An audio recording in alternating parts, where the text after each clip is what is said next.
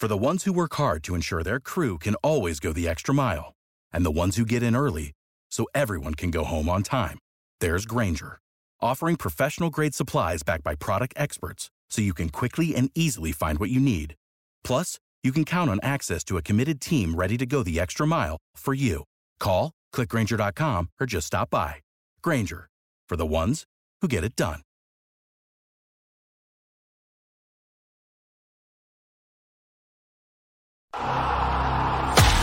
Do you bleed green? Are you an ultimate Eagles football fan? Well, you're in the right place. Red strike! This is Birds 365, hosted by the new Mac and Mac, Jody McDonald and John McMullen. Here we go! Who collectively have covered and talked about more than 50-plus years of Eagles football. Kick off your day with Birds 365. You'll get debate. We love to argue. You'll get the real story from inside the locker room. And you'll hear from some of the great football minds from around the region. You're about to become an Eagles insider. Get in the game. Join Jody Mack and Johnny Mack and join the football community that flocks to Birds 365. Birds 365 starts right now. Welcome to the NFL. Let's go! Let's go! Go!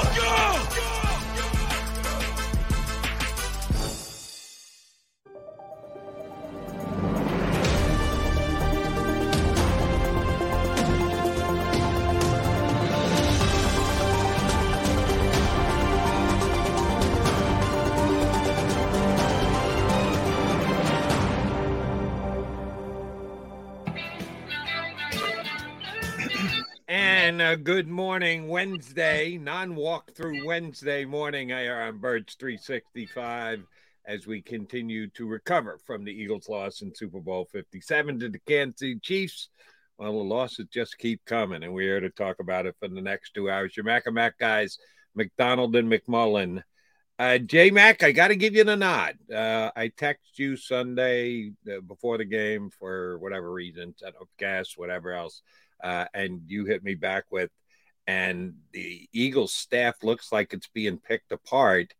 And I knew full well the Steichen thing was a possibility and was closer to happening than Jonathan Gannon. But you were on top of it, said Gannon to the Cardinals is going to happen.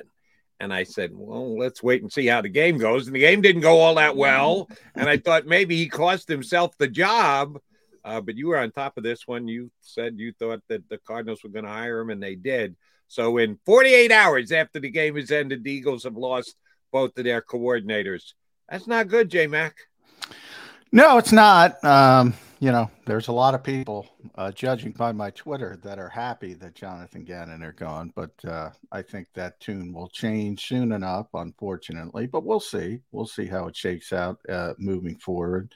But anytime you lose coordinators, it's difficult, right? They're there for a reason. Most likely the Eagles are going to stay in-house. I think it's more likely if they're going to go outside, it would be defensive coordinator more than offensive coordinator. But ultimately, they're probably going to stay in-house for both. And, guys who were coordinators over guys who weren't coordinators for a reason. And we went through this with Andy Reid, who probably has the best coaching tree in the history of the NFL, to be honest, certainly in the modern NFL, at least. And when the attrition starts, it gets more difficult. And sometimes you find guys who, and Nick Sirianni, spoke about this because he knew, Howie Roseman said from day one, we're renting Jonathan Gannon. I mean, that he's so well regarded around the NFL. He knew he had a short shelf life here. And that's how it turned out. He ended up being correct. Shane was a little bit more under the radar, but once he got the play calling and he turned out to have such a feel for it, you got the feeling he wasn't going to be here long either. And that's the way it shook out, unfortunately for the Eagles. But that's the price of success. I mean, people are going to come looking And they went through it last year with the front office, and now they're going through it with the coaching staff. And it makes things more difficult. But Nick was aware, and Nick was grooming guys, and he takes a lot of pride in that, especially with the younger coaches, trying to bring them along, trying to manage them, trying to coach his coaches, so to speak. So he's been preparing for this, and we'll see how it works, but it's going to be difficult. There's no doubt you guys, about it. And when I say you guys, I mean those on the Eagle beat, the guys that you hit all the major interview sessions with, were right on top of it, and rightfully so, started asking questions when requests for interviews for both Gannon and Steichen started to come to the Eagles. And Sirianni was asked about if you were to lose, the old hypothetical question, which I love. And he was receptive to answering the questions and did say, hey, I know what I have in my building. I know the guys that I have on my staff that I like as much as I do, but I'm on top of what's going on around the league. I'm aware of who's doing good job in other places. So he did at least plant the seed that they would be open-minded to looking to other teams if they had to fill openings and voids in their own coaching staff because of upgrades and defections by some of their coaches going elsewhere. And now they have to fill two of those biggest voids and needs that they have. Lip service, do you think he meant it? You just told us you think it's more likely that they will just promote from within rather than go outside. Do you think it is a serious consideration that they are right now discussing who could potentially come in and join this Eagles staff from another organization? Well, two things there. They have to. Number one, the Rooney Rule changes from a couple years ago. You have to interview at least one outside candidate for coordinator jobs now. So they have to talk to someone. And like I said, it's more likely going to be on the defensive side than the offensive side. Look, Jalen Hurts is very close to Brian Johnson. That's why we're all pointing in that direction. Mm-hmm. I mean, that's what he wants. He's the guy getting the $50 million extension. It's amazing how things are quickly. Now you're trying to make the quarterback happy. I'm very confident in saying that Brian Johnson's going to be the offensive coordinator of this team. Defensively, I'm not nearly as confident. If they stay in-house, it'll probably be Denard Wilson being the new coordinator. He's certainly second in command. Jonathan Gannon himself called him his right-hand man. He would be the guy. But I do think they'll take some time and talk to some people outside the organization. And that's remember, Nick's an offensive guy, right? So when you have that setup, Jonathan Gannon was in charge of the defense. So, I mean, he had more freedom on his side of the ball than Shane Steichen had on his side of the ball. And it's a bigger job when you have an offensive head coach. The defensive coordinator is a bigger job. It's a bigger deal. So, they got to get that one right, or as close to right as possible. And, they got to ask themselves first off, and I know, look, a lot of people didn't like Jonathan Gannon for whatever reason. I think it had more to do with the scheme and how they played in the modern NFL more than dislike for the actual person. That's just my personal opinion. Do they want to keep running this scheme? Number one, that's where it starts.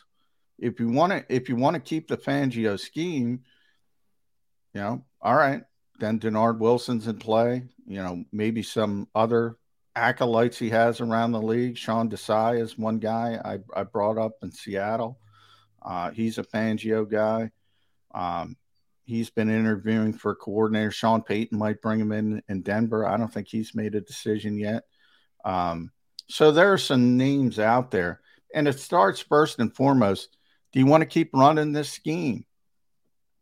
I don't like it. I tell you this all the time. Now, people know I like Jonathan Gannon personally, and I do, and I admit that, and I'm very honest about that. But I also say, and Jody, you know this better than anybody, I don't like this scheme. No. I don't like it.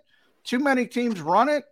at a certain point, there's a tipping point, like with Tony Dungy in the cover 2 and Pete Carroll in the cover 3. When you get all these replicants, at a certain time, there's a tipping point. Too many teams are playing it. Too many offenses get adept at the weaknesses of it. And I want more ahead of the curve kind of thinking.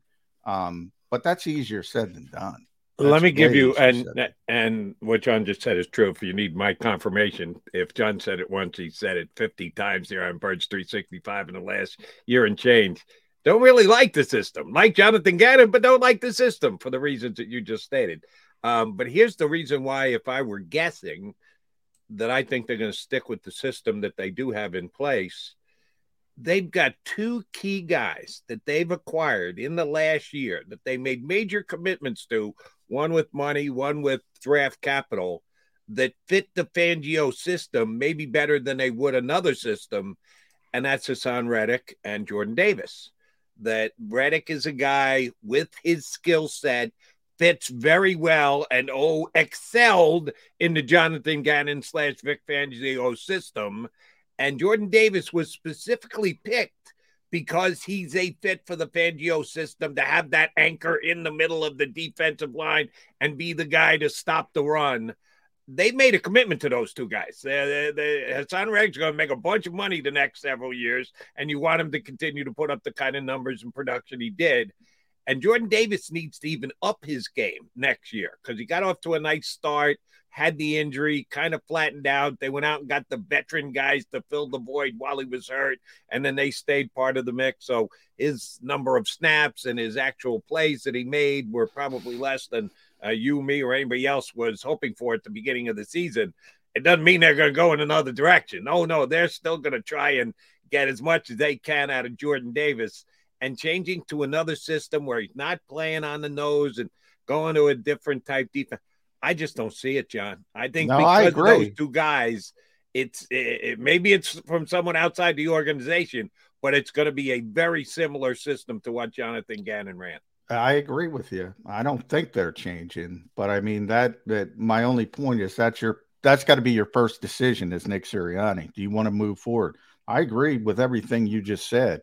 I mean, the talent they have, the talent that's going to be back is built for that scheme. And yeah, I mean, is Jordan Davis talented enough? A lot of people said, well, he's got to do more than just be the nose tackle in a 50 front where you only play it, 30% of the time on a good day. And ultimately he's got to do evolve and do more things moving forward to justify taking them where they took them. So there's room for growth there, but you're dead on with Reddick. I mean, look, he's built for this system. He had a great year, didn't have a great Super Bowl, unfortunately, but overall was tremendous.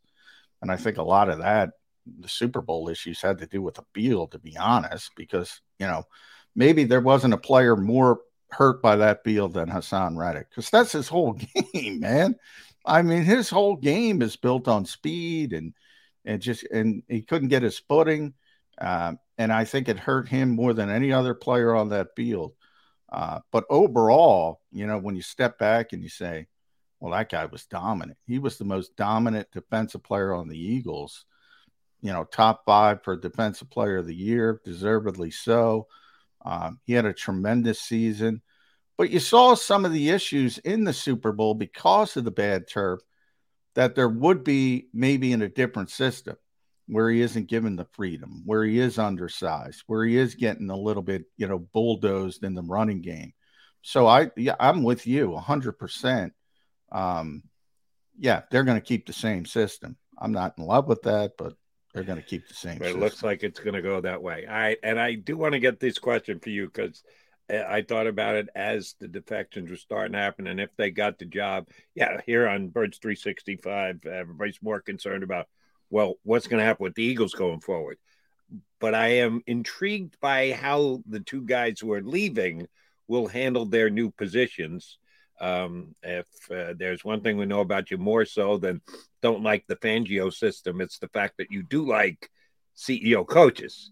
and that Nick Sirianni transformed into the CEO coach midway through his first year and had the level of success that the Eagles did this year. Well, now you got two other newbies starting in different positions in Indianapolis and in Arizona. Sometimes for new guys, they want to prove their worth, and both of these guys were play callers here in Philadelphia, and it helped get them their new positions. Jonathan Gannon in Arizona and Shane Steichen in Indianapolis. Both of them calling plays, one calling plays and the other one confident enough in their ability as a head coach, even though they've never done it before, to hire two coordinators and just be a guy who steps back and runs the overall show. Either of those two guys going to be CEO coaches right out of the box in their new towns? Well, Shane is not. I mean, he told me, and I could tell you this now because he told the Indy reporters that he's calling plays. I mean, I brought that up with him behind the scenes. I said, I mean, that's a big job. And I said, look at Nick. I mean, Nick was 2-5, and he said, you know what? I'm going to rethink this. I have a lot of trust in you. I'm going to move. You're going to call the plays. And I said, did that have an imprint on you? And he's like, yes, it did. I thought about it a lot, but I'm going to call plays. And so he knows, but he's going to call plays. And he told the people in Indy that yesterday. With JG, I don't think is as important with defense. I don't think you get as bogged down as a defensive play caller as you do, but you can get bogged down as an offensive play caller. We'll see. I don't know if he's going to call plays. I texted him yesterday. I haven't gotten the text back. Now he's busy. Yeah, a little busy.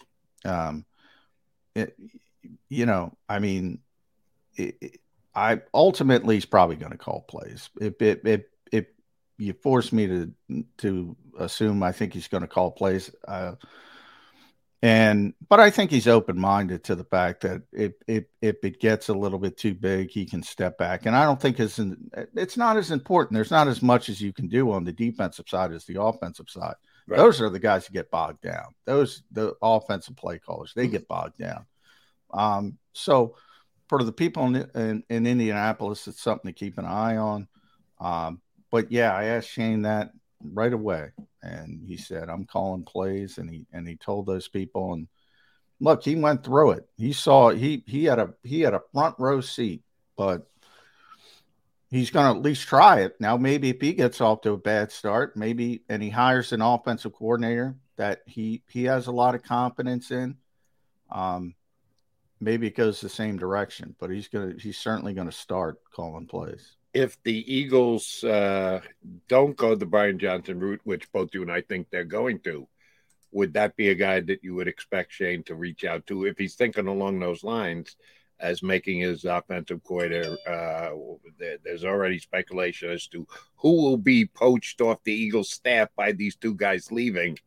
If Johnson's not the coordinator, who do you think's got the better chance to get him? Shane? Or do you think he'll go out with Jonathan and go, yeah, the offense will be all mine, and Shane's, I'm just going to be a guy along for the ride if he's going to be calling plays? Oh, they're going to give me the whole kit and caboodle out of Arizona. In that instance, you would think Arizona would have the better chance because you have the same thing I was talking about here. Jonathan Gannon had complete control because there was an offensive head coach.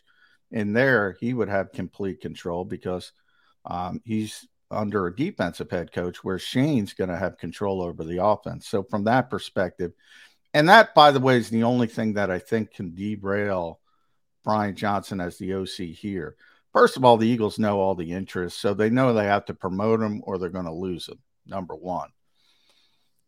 Second part, though, is if Nick's going to take back the play calling, and he said, that will be reevaluated if and when Shane leaves. In other words, he's not said concretely, I'm never calling plays again. He's known Shane Steichen for years. He's very comfortable with Shane Steichen. He knows Shane is going to implement what he wants implemented. Brian Johnson, he didn't have a relationship with.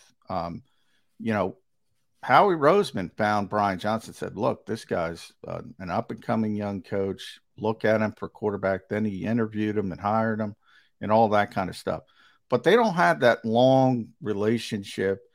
And if Nick says, well, I got to call plays, and Brian says, well, I can go call plays in Arizona or somewhere else, that's the only thing I think that could derail. And I'm not saying that's going to happen because I think he's going to be the offensive coordinator, but that's that little sliver that could derail it. So a lot of dominoes left to fall. And oh, by the way, if you don't think that's important, that's why Shane Steichen's now a head coach in the league, because he got a chance to call plays here in Philadelphia. Nick Sirianni set him up to become a head coach in Philadelphia. So Brian Johnson was around that part of that for the past 2 years. So he's going to look and go, well, what's my most direct way if he wants to eventually be a head coach in the league? And that is the track that most assistant coaches want. Everyone wants a chance to grab the big whistle, sit in the big chair. That would be advantageous for him to go somewhere else, and somewhere else where he's under a defensive coach. That's about his best chance you're going to get to show your wares if you want to be a head coach in the league. Although you and I are both down and think that Brian Johnson's going to be the next offensive coordinator. If he goes, Kevin Patullo, next choice? As offensive coordinator, because he's Nick Sirianni has had a longer relationship with him than he has Brian Johnson, correct? He's very close to Kevin Patullo. And that's another part of this. Like, we're up to, I think, Nick Sirianni, and by up to, I mean, he didn't have to concern himself with anything else. The old vacuum, so to speak.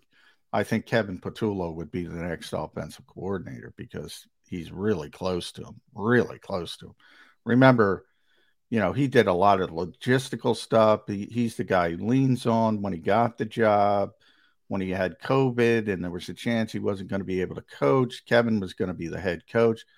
Those two are very, very close, very, very close. But he's got to worry. Jalen's comfortable with Brian Johnson. The organization's comfortable with him. You have to invest in everybody else. This is what we went through with Doug Peterson. It's not just you. You're going to make a bigger decision for everybody. And ultimately, then they're at the risk of losing Kevin Patullo because maybe Shane takes him there as an offensive coordinator.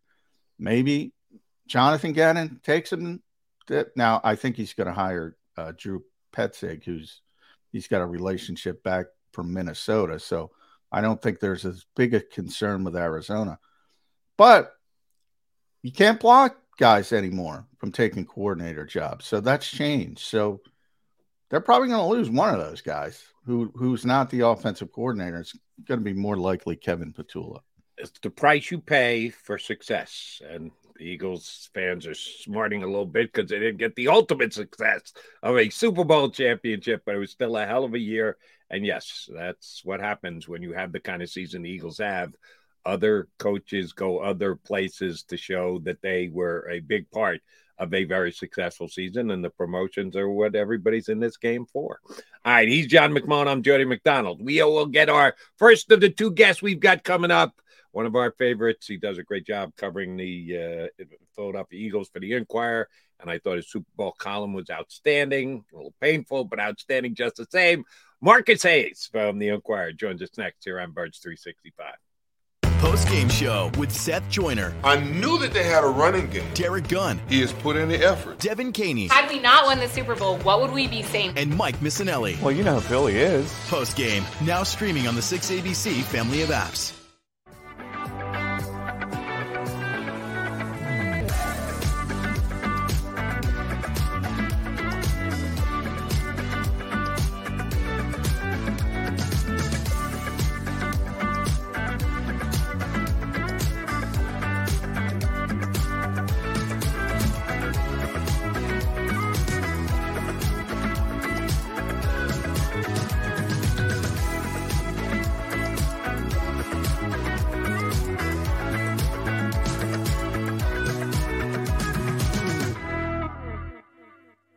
Why do millions of people every year from around the world visit Philly's Rocky statue?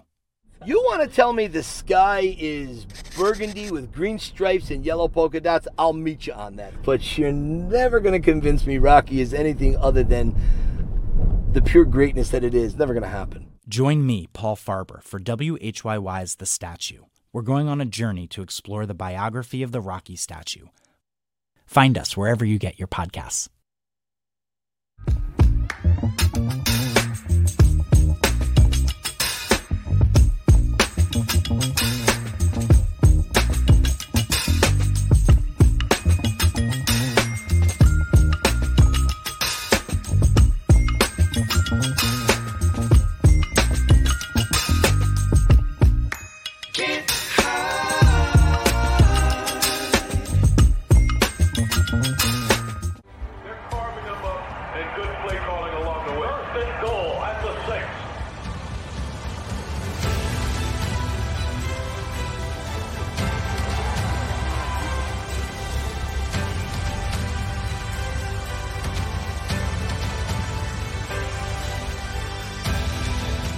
Field of life, First Trust Bank is there for you. Champions on 3. 1, 2, 3. Because Philadelphia dreams deserve a Philadelphia bank.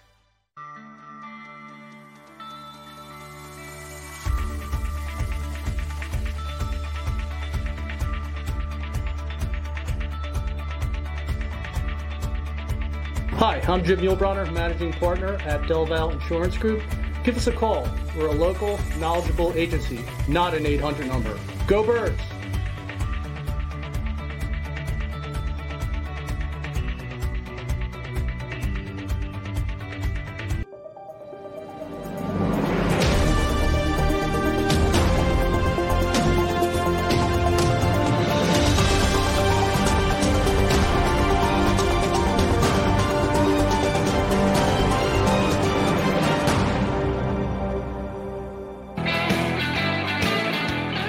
Get your Mega Man guys here on Birds 365. We are joined by one of John's esteemed colleagues on the Eagle Beat. He covers it all for the Philadelphia Inquirer, one of the lead columnists here in town. Marcus Hayes joins us here on Birds 365. All right, Marcus, serious question to start. Which do you think was more likely? The NFL fixed the game for the Chiefs to win, to keep Patrick Mahomes as the face of the franchise, more so by playing on a doctored field, which would hurt the Eagles more than it would the Chiefs. Not sure how they knew that, but somehow they did. Or that the referee was in on it. Of course, that kind of questionable call against Bradford late in the game was made for the sole purpose of the Chiefs winning the game. Which of those two ways to fix the game in advance do you think the NFL was more guilty of? Well, both teams had to play on the same field, and it was an obvious holding call. So I'm not going to. You're not buying into any of the grassy knoll theories I'm getting on my Twitter or on my phone last night on WIP. It's funny, like Philadelphia spent 2 weeks criticizing San Francisco fans and media for sour grapes, and they have out sour graped them by 1 million. It's unbelievable.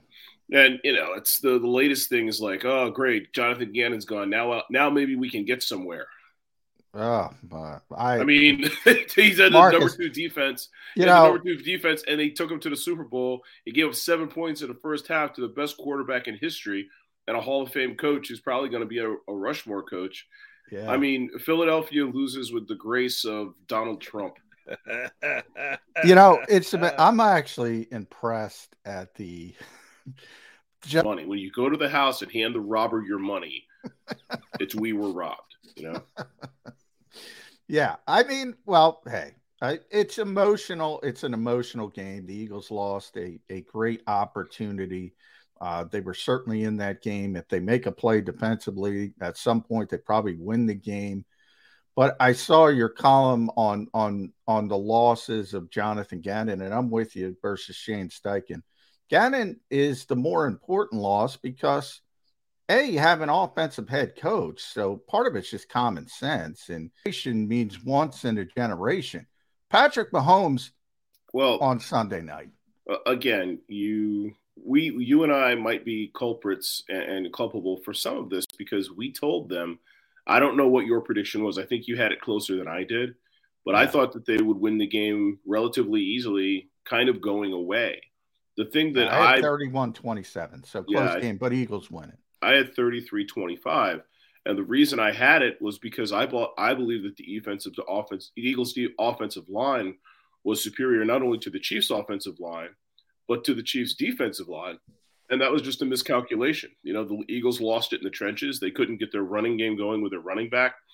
And the Giants and Cowboys devalue them at their peril. One of the reasons they can't advance through the playoffs is because they have too much asset tied up in the elite running back position.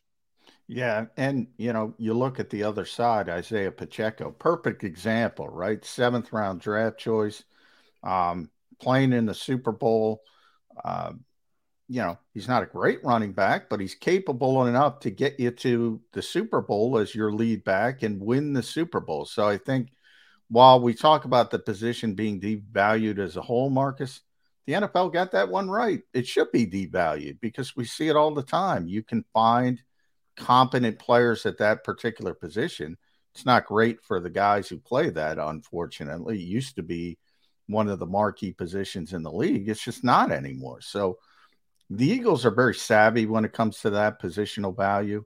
So I'm with you. Unfortunately for Miles, he'll probably get some team to give him a heck of a lot more money than the Eagles are willing to go. So I think he's one guy that you can say pretty clearly at this point is probably not going to be back. Now, they have so many decisions to make on the defensive side of the ball because they went all in. Hassan Reddick's going to be here, Josh Sweat. There's a couple guys, but you got to make decisions virtually everywhere. Are you bringing Fletcher Cox back? Brandon Graham, Javon Hargrave up front, TJ Edwards, you got to sign. Kaiser White, you're going to make a decision. Marcus Epps, CJ Gardner-Johnson, James Bradbury, on and on and on and on. Didn't this increase the sense of urgency for you? Like they're here. They got to get this one because it's going to be much more difficult moving forward. Well, before we knew Fletcher was coming, so this time last year, there were some things we didn't know. We didn't know if Fletcher was coming back. We didn't know if Brandon was going to be any good and if they were going to bring him back or cut him, We didn't know they were going to have Kaiser White. We didn't know they were going to have James Bradbury. We didn't know it. So they clearly saw this as a 1-year window, which is why this time last year we were wondering which quarterback they were going to trade for, right? Yeah. This was a 1-year window. Yeah. Even if they kept Fletcher and kept Brandon, we knew that this was probably going to be their last year. So I would say Jonathan. I'll call you Jonathan from now on. In the memory, new one. Yeah. In the memory of Jonathan Gannon. I don't think there's a whole lot of decisions to be made by the Eagles. If Brandon Graham and Fletcher Cox and Javon Hargrave want to come back at a discount, I'm sure they'd gladly find room for them on another 1-year deal. But Fletcher wants 2 years. Brandon wants 2 years. TJ Edwards is going to, this is his time to get as much money as he can from somebody who doesn't watch Super Bowl tape. It was he was the special teams guy too. He was the guy that gave up the return. That was his lane. The guy went past him on. Not because he wasn't there, just he wasn't athletic enough to make the play.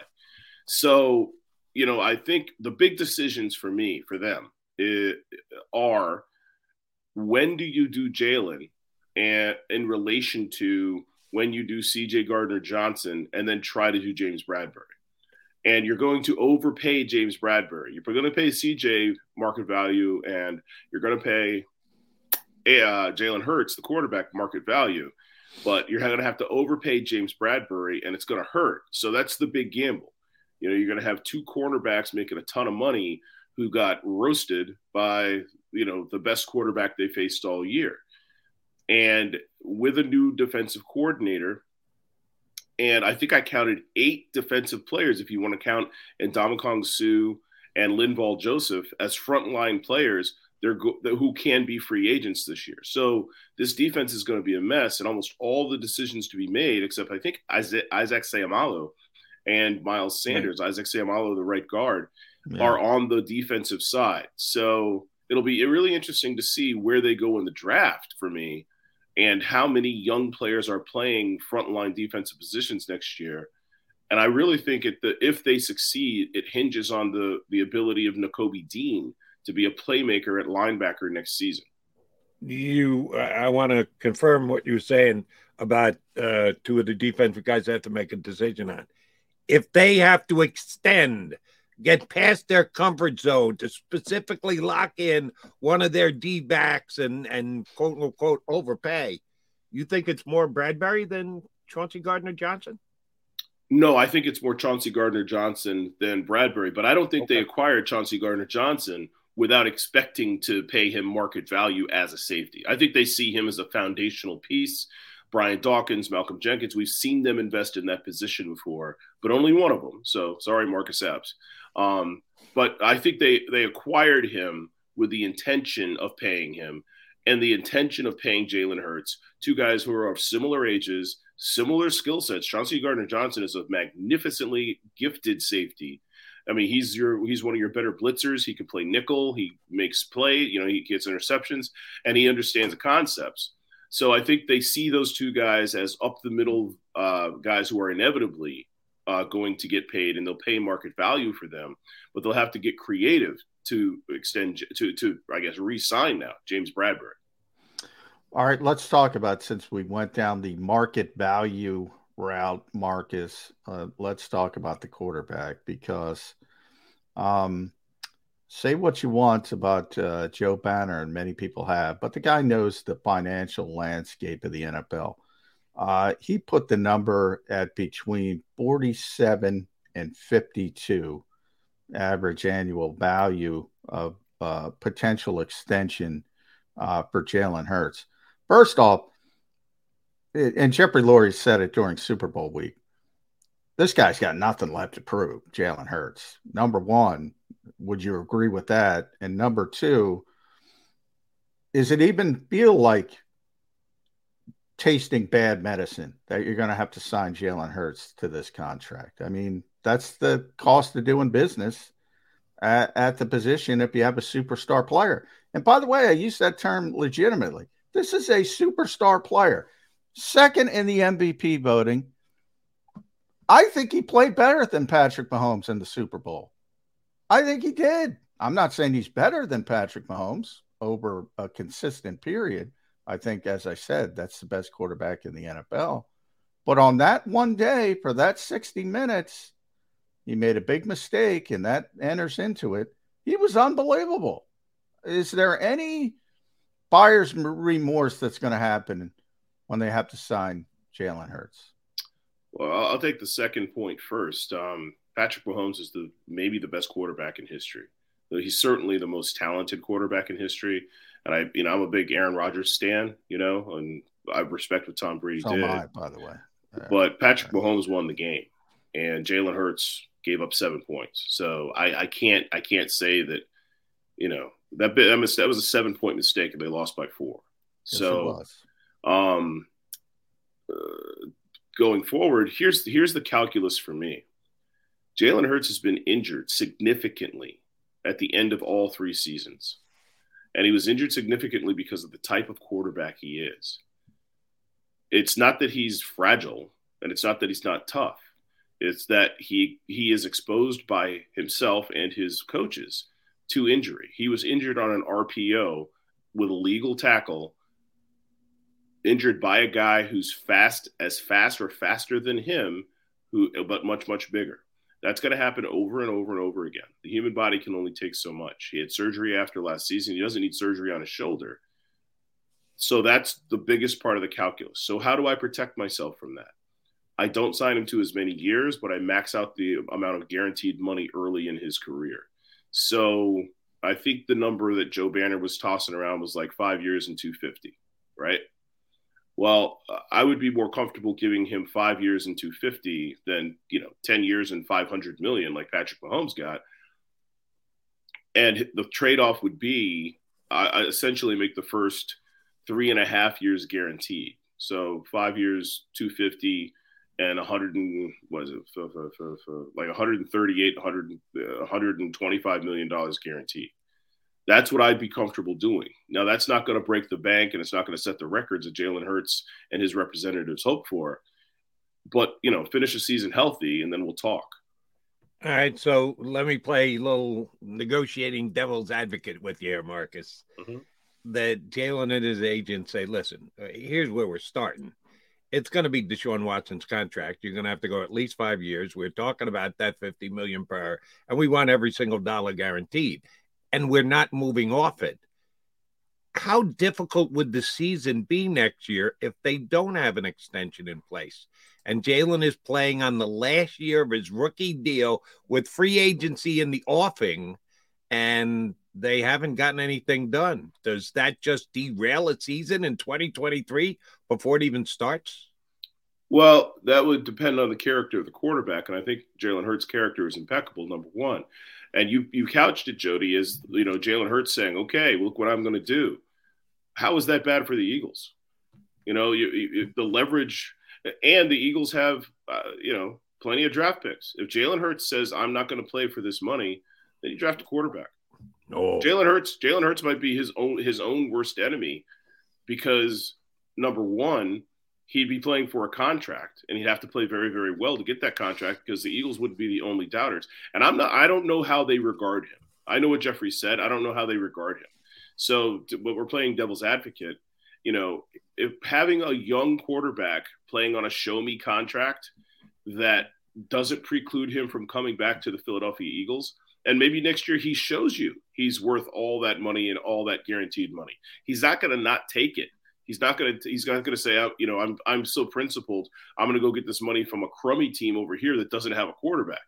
Number one. Number two, I don't think Jalen Hurts would shy away from competition at all. Alex Smith didn't. Alex Smith had a very good year getting out of Kansas City. It happens all the time. So, would it be uncomfortable for, the first few weeks of training camp? Yeah. But Jalen Hurts is probably the most competitive, committed athlete I've ever seen this side of Michael Jordan. And he would definitely play hard and play well for that contract. And you just hope you can draft the next Jalen Hurts. Yeah, the Eagles did it once. Why can't they do it again? And I think you're right. The miscalculation the first time was that Carson Wentz couldn't handle the competition. But there was no competition. I know. Well, that's the funny part. They said this guy's your backup. This guy, we don't think he can. But you can't control. Look, I just said, and I get myself in trouble by doing this, Marcus. I just said Patrick Mahomes is a generational talent, is the best player in football. Right. But I also said on one particular Sunday in Glendale, Arizona, I thought Jalen Hurts played better. That's essentially what I said. You got a commenter said, John's the only one in the world that thinks Jalen Hurts is better than Patrick Mahomes. I literally said the opposite thing. You can't control other people's filters, their thought processes, their craziness. And you say something and they hear something different. Carson Wentz heard it, but he felt something different. Jalen Hurts isn't that guy. And I agree with you, by the way, from the health standpoint. Look, the guy plays the game a certain way. You can't take that away, because if you take that away, he's not the same player. So the shelf life is probably going to be smaller. And they do have to protect themselves on the back end. But I have confidence in Howie Roseman, Jake Rosenberg, and Jeffrey Lurie, by the way. He already proved with Carson Wentz. Look, if we got to move on, we're going to move on. And other ownerships that make excuses that this is too much money, they're just making excuses. Long term, this organization, do you think they're set up? Back in Doug's day, we said they came up with the phrase, the new normal. This is going to be the way it is.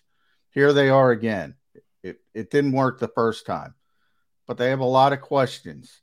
Do you think this organization is set up for sustained success, or is this another sort of shooting star?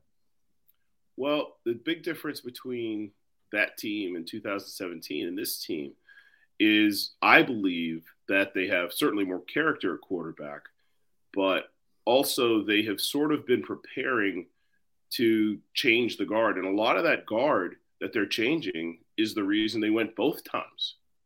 So if they had great, I think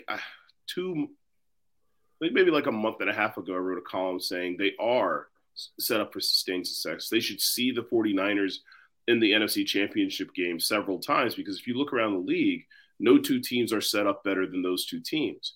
But at the time, I assumed they would be returning their coordinators, at least for this coming season. And I knew Jonathan Gannon wasn't interested in going to Houston, which to me is a big deal. I'm less convinced that they're set up for sustained success now than I was 3 weeks ago, because they are losing a defensive coordinator who integrated, I think, 7 new pieces this year and is losing a defense that's losing 8 pieces. So I'd give them a B, or I'd say the likelihood of that is like a 7 versus an A or a 9 3 weeks ago, because they're losing both coordinators. And, they were undressed to a degree by the number 1 coach and the number 1 quarterback and a better offensive line than I thought. But really, outside of Travis Kelce, kind of mediocre talent on the Chiefs offense. So maybe this defense wasn't quite as good as I thought. But then again, we've seen, Tom Brady make horrible offenses look spectacular because he's Tom Brady. So, all right, Mark. Yeah, I think they're set up, but not as well as I thought. John gave me his thoughts on this. I need yours. Gannon leaving, Steichen leaving. Now 2 openings on the Eagles staff. We know who the internal candidates are. The coach did say, when you guys put him to the fire a couple of weeks ago, when the names were floating out there as interview possibilities, that he knows what's going on and around the league and is always keeping an eye on other teams' coaching staff. So they got to fill the void, and we'll see who they fill it with. More likely both guys on staff now. If they're going to go outside, which of the sides of the ball do you think is more likely? What do you think the Eagles' new coaching additions are going to be, and or promotions over the next 2 weeks? Well, what Nick did very well is, and I heard the end of the last segment, John was talking about they have several candidates to become offensive coordinator, because Nick stockpiled a lot of guys and included a lot of guys in the process weekly to step into that role. The problem is, losing both of their coordinators, those guys might poach those lower level coaches as well. I mean, I think Brian Johnson becomes the offensive coordinator. He's, you want to keep the quarterback happy, you keep his pet coach happy. But that means you're probably going to lose Kevin Patullo to either Shane Steichen, more likely Shane Steichen than Jonathan Gannon. But, let's not underestimate the possibility of losing Denard Wilson to Jonathan Gannon. I mean, the defensive backs were spectacular here this year. They played really, really well. Yeah. Integrating C.J. Gardner-Johnson and getting the most out of Marcus Epps, that's Denard Wilson. I mean, Jonathan Gannon's a first-time head coach. He was the defensive backs coach 2 years ago. I mean, his rise has been spectacular. And there's no reason he can't overpay Denard Wilson to come with him. So to answer your question, Jody, I mean, it sort of depends how these 3 staffs are comprised and who's willing to pay the most. Because Indianapolis has a really good defense and Arizona has a chance to win. These are not bad places to be. Neither of those places are bad places to be. So we're talking about, instead of sort of this silo we live in, there's going to be like a diaspora of like candidates and coach and possibilities. And I don't know of a coach on the defensive side that they would be, that Jeffrey Lurie and Harry Roseman would be comfortable with, other than Denard Wilson. And without Patullo or Johnson, and here's the other issue. Jalen Hurts has advanced more in the last 20, 25 games than I've ever seen a quarterback advance. Does Brian Johnson have to sort of continue to do that? And is the offensive coordinator job spread over, or does Nick just take it back over? That's the other thing we're not talking about. Nick Sirianni was the offensive coordinator and play caller for the first 7 games of his experience as a head coach. I think that's the most likely thing to happen. You'll have an offensive coordinator in name who's responsible for a position as well. but Nick Sirianni is going to be the guy running the show. That's every coach's fantasy. Every offensive coach's fantasy is to be, what Andy Reid or Sean McVay were. Yeah. Yeah. And Nick has said that. Inquirer.com, Marcus Hayes, listen to him, Sports Radio WIP, at Inkstained Wretch. Marcus, Nick is on record saying, if Shane leaves, I might take play calling back.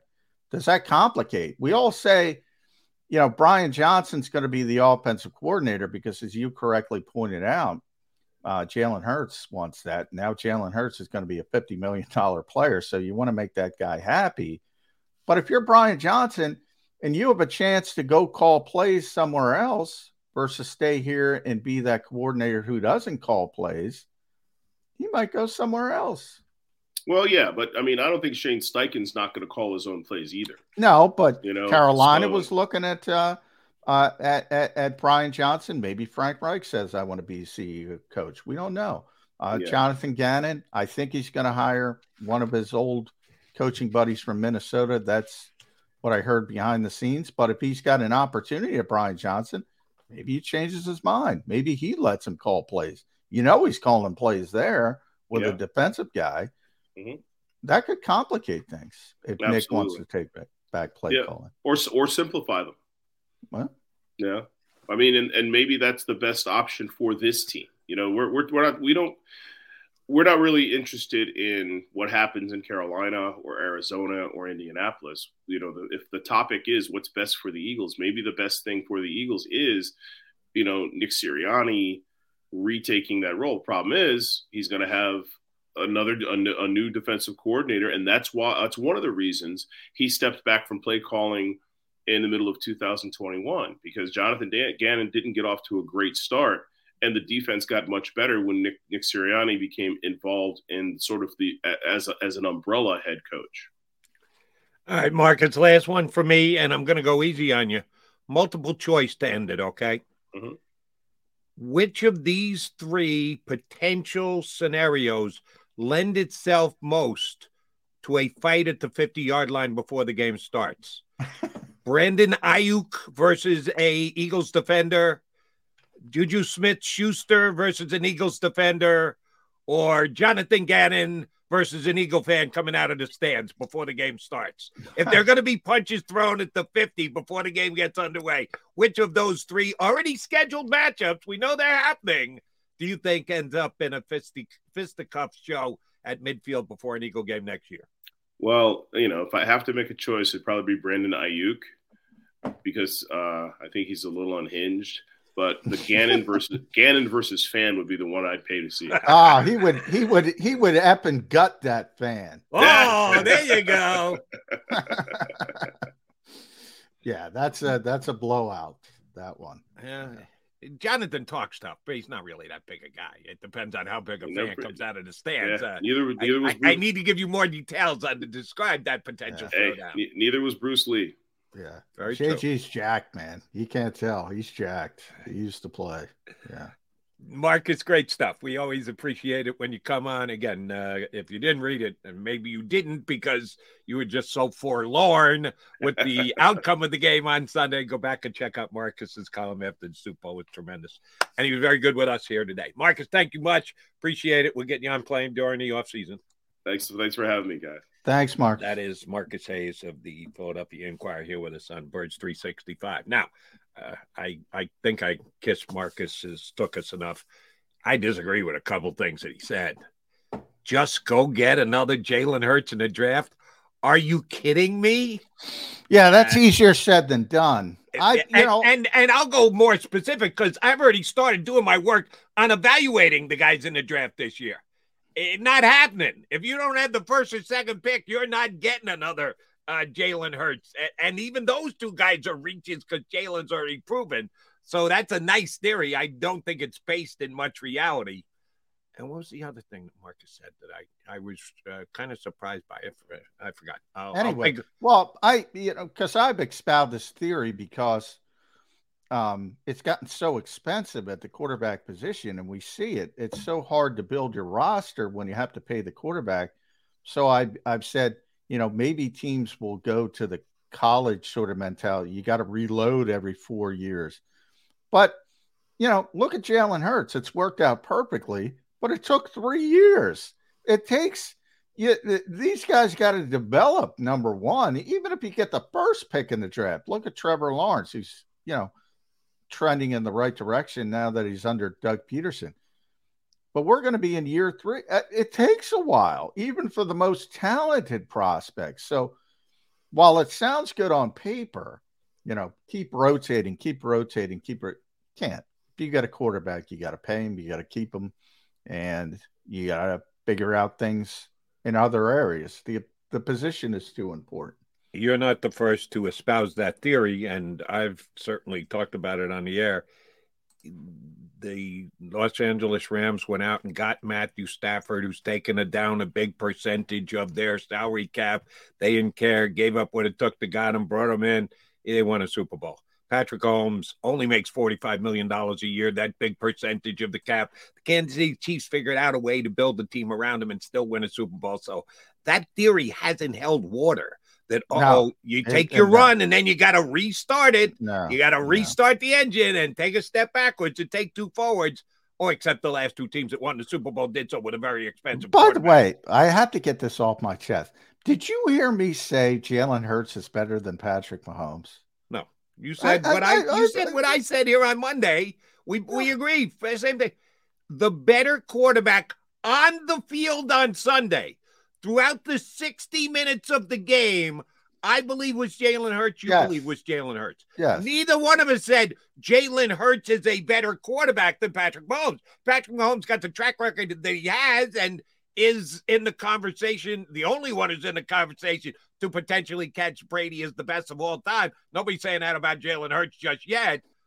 But if you believe he was better on Sunday, you can say he was better on Sunday. Yeah. I did too. I thought I was going crazy. I don't know what these people hear sometimes. I mean, it's unbelievable. That's my own fault for paying attention. But if you're not going to listen, it's just frustrating. At times. Right. The people on the stream sometimes hear something that you didn't say or mistake something you said. I know exactly what you said because I agreed with it. I thought Hurts was the best quarterback Sunday. If you just break down the film from the 60 minutes of both quarterbacks after the game is over and done with, who do I think had the better game? Fumble included, I think Jalen Hurts did. The Chiefs were better than the Eagles. That's why the Chiefs have the Lombardi Trophy and why they're going to get championship rings. Their team, including their coaching staff, and they won the coaching matchup, were better, and that's why they're champs. But if you're just talking pure comparison of the quarterbacks, I'm with you, John. I think Hurts was better than I did because I want that. I always like to go to PFF afterwards. They don't put the grades up until Monday after the game. I didn't even get to them until yesterday. But I always like to see, does the film match up with what I saw? Sometimes it does, sometimes it doesn't. Patrick Mahomes was he got an 89.5. which is a phenomenal grade, and he was tremendous. And Jalen Hurts got a 92.2. So the film said it as well. You, me, and PFF also at the same way for Sunday's performance at the quarterback position. He's John McMullen. I'm Jordan McDonald. Quickie timeout, come back. Got a couple more things to hit on. I do have a draft question. I know we got months before the draft, but I already got a draft question from McMullen. And don't forget, Mike Gill, our buddy from down the shore, 97.3, the Sports Pass, ESPN Radio, is going to jump in his usual Wednesday spot. He'll join us in about 18 minutes from now. So stay right here.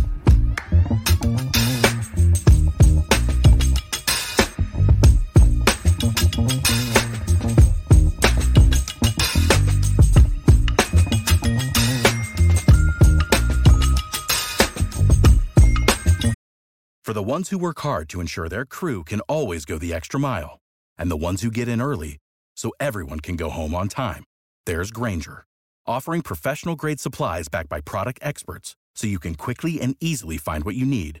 Plus, you can count on access to a committed team ready to go the extra mile for you. Call, click Grainger.com, or just stop by. Grainger, for the ones who get it done.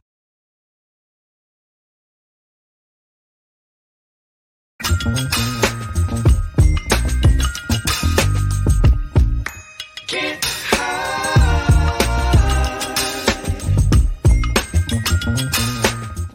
Philadelphia fans, we're cut from a different cloth. Born into a brotherhood and bonded to our team for life. We believe anything is possible because we've witnessed the impossible. While we may be from different neighborhoods, come Sunday, we are one, and we will be heard. Pondley Hockey, official partner of the Philadelphia Eagles. Go for the beers, go for the cheers, go for the hit and the hits, go for the scene, go for the screens, go for the gallery, go for the win, go to Ocean. Hi everybody, my name's Jason Lombardi. I'm an inspector at DryTech. At DryTech we offer 3 major services, the first one being basement waterproofing, the second service we offer is foundation and structural repairs, and then the third service that we offer is mold remediation. If you feel you are having a waterproofing issue, give DryTech a call or check us out online.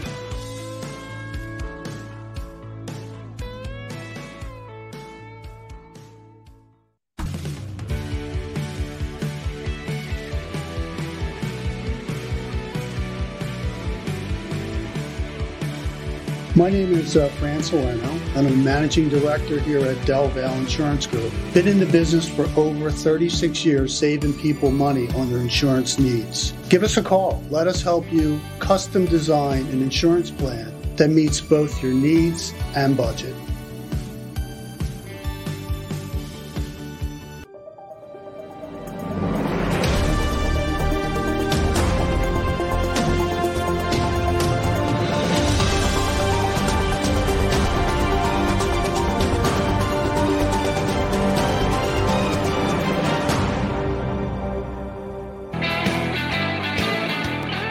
Mac guys here on Birds 365. We're going to stick around for another 50 some odd minutes. Mike Gill's going to join us coming up in less than 15 minutes, and we'll talk to MG next. I remember the other thing I wanted to ask, or didn't necessarily agree with Marcus Hayes about, and that's Jalen Hurts, and the Eagles will be perfectly fine if they don't get a contract extension done this offseason.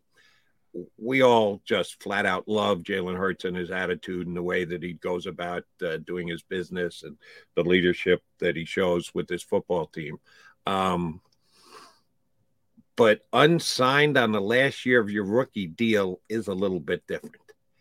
And I'm not questioning Jalen's character a little bit. I'm just questioning human nature. I think we saw that this year with Lamar Jackson.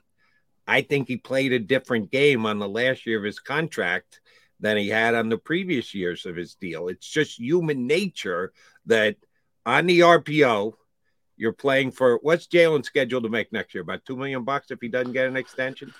Yeah, I think it's a little bit more. I think it spikes a little bit, but not a lot. I'll look it up real quick while you're talking. You want to put him up in a comparison with what the other quarterbacks around the league are making? His level of play is compared to what his salary is, compared to the other quarterbacks in the league, it will be just flat out ugly how underpaid he is. You got that RPO read and you go, well, I can hand it off or I can keep it myself. And or that Bears linebacker who's the same speed, same size, who came down on him during a game this year. Oh, that could happen again, and I could miss games. You know full well that Jalen Hurts lost the MVP as soon as he went down against the Bears. Yeah, that game. So it cost him an MVP, maybe not cost him some money, but you don't want to go down that road again. So let me not pull the ball back. Let me just leave it in the running back's belly because, I don't really want to take another hit. That's not me questioning Jalen Hurts. That's just common sense. That's human nature. He might not even think. It might be Freudian in the back of his head. Let me give it to the running back. I don't really want to put myself at risk here. You start down that road, John, it could be a slippery one for the Philadelphia Eagles next year. Yeah, it spikes to a massive $4.3 million. He's swimming in it next year. So a little bit better on the last year of his deal. But obviously, look, the Eagles are going to sign him to an extension. I mean, the only problem is, from a Lamar standpoint,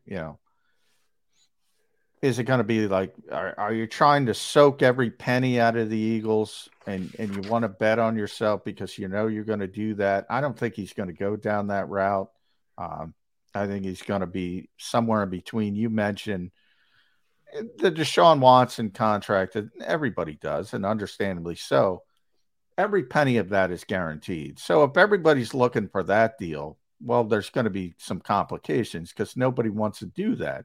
And that's why teams around the league were angry at Cleveland. Not go get the player, but, and from Cleveland's standpoint, they'll say, well, we had to do that to get the player. Right. And they had to pay the certain tax. I called it the Jacksonville tax when they overpaid players. And now that Jacksonville's getting good, you don't have to do it. But when you're in a certain position, you have to go to certain levels. I think Jalen Hurts is open-minded enough to not go down that route, but that's the only way I think there's going to be any acrimony. I really do. I don't think it's going to be that difficult. The Eagles know his value.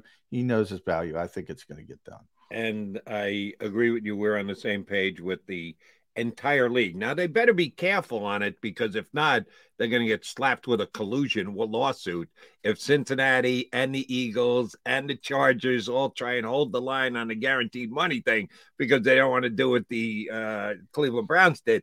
Just handle your P's and Q's and make sure you say what you say for public consumption in a way that doesn't get you in trouble, NFL teams, because you could get caught up in that. If we put Deshaun Watson to the side, which if I'm the agent for Jalen Hurts, I'm not doing that, but I just for conversational purpose here, let's put Deshaun Watson to the side. Kyler Murray. Yeah, he's the guy I love. 5 years, $230 million, 189 of it guaranteed. Are you telling me that Kyler Murray's better than Jalen Hurts right now?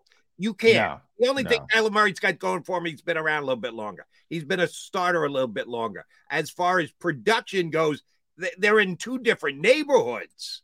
So if Jalen Hurts' agent starts there, said we're starting there and going up, if you're Howie Roseman, how do you go, well, we can't really do that? Well, you damn well better if you want to keep the player because he's absolutely better than Kyler Murray right now. And Murray got the contract that he got. And if you don't think that the contracts are comparable and compared to each other, and that's the way the NFL works, then you haven't been paying a good enough attention. Well, and that's where I disagreed with Marcus was his guaranteed money.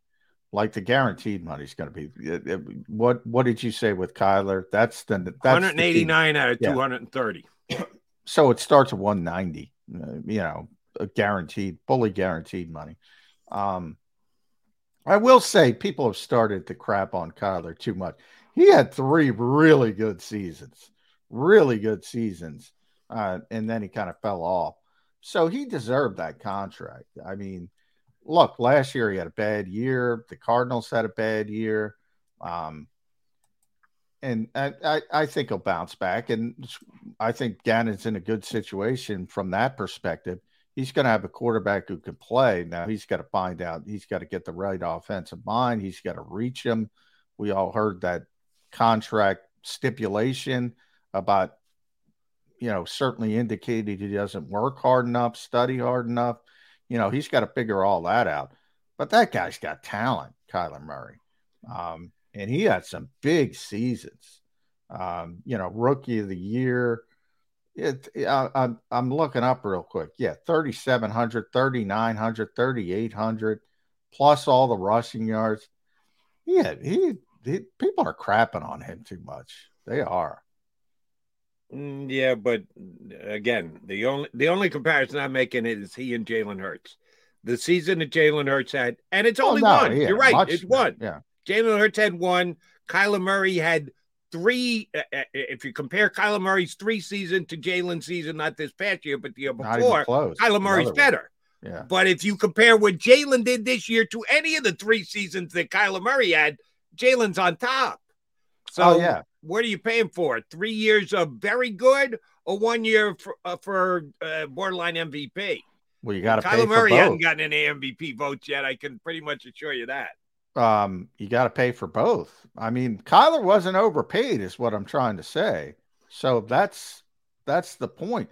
That's the cost of doing business at that position.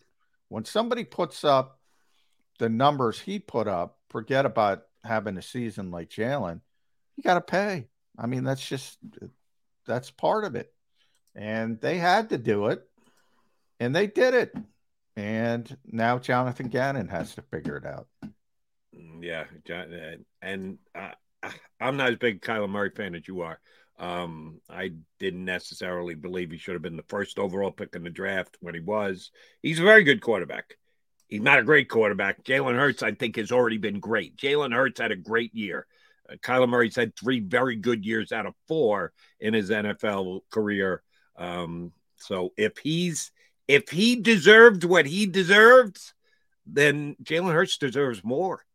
And if you're telling me the Eagles are going to shell out more than 230 and almost 80% of it guaranteed, I hope they do. But they haven't. Even with Carson Wentz, they didn't go that far down the road. I hope. Now here's something, and Tone brings up, and I'll throw this at you. Is it possible that Hurts could get a 3-4 year deal at market rate? That's what Tone said. Marcus mentioned the injury history.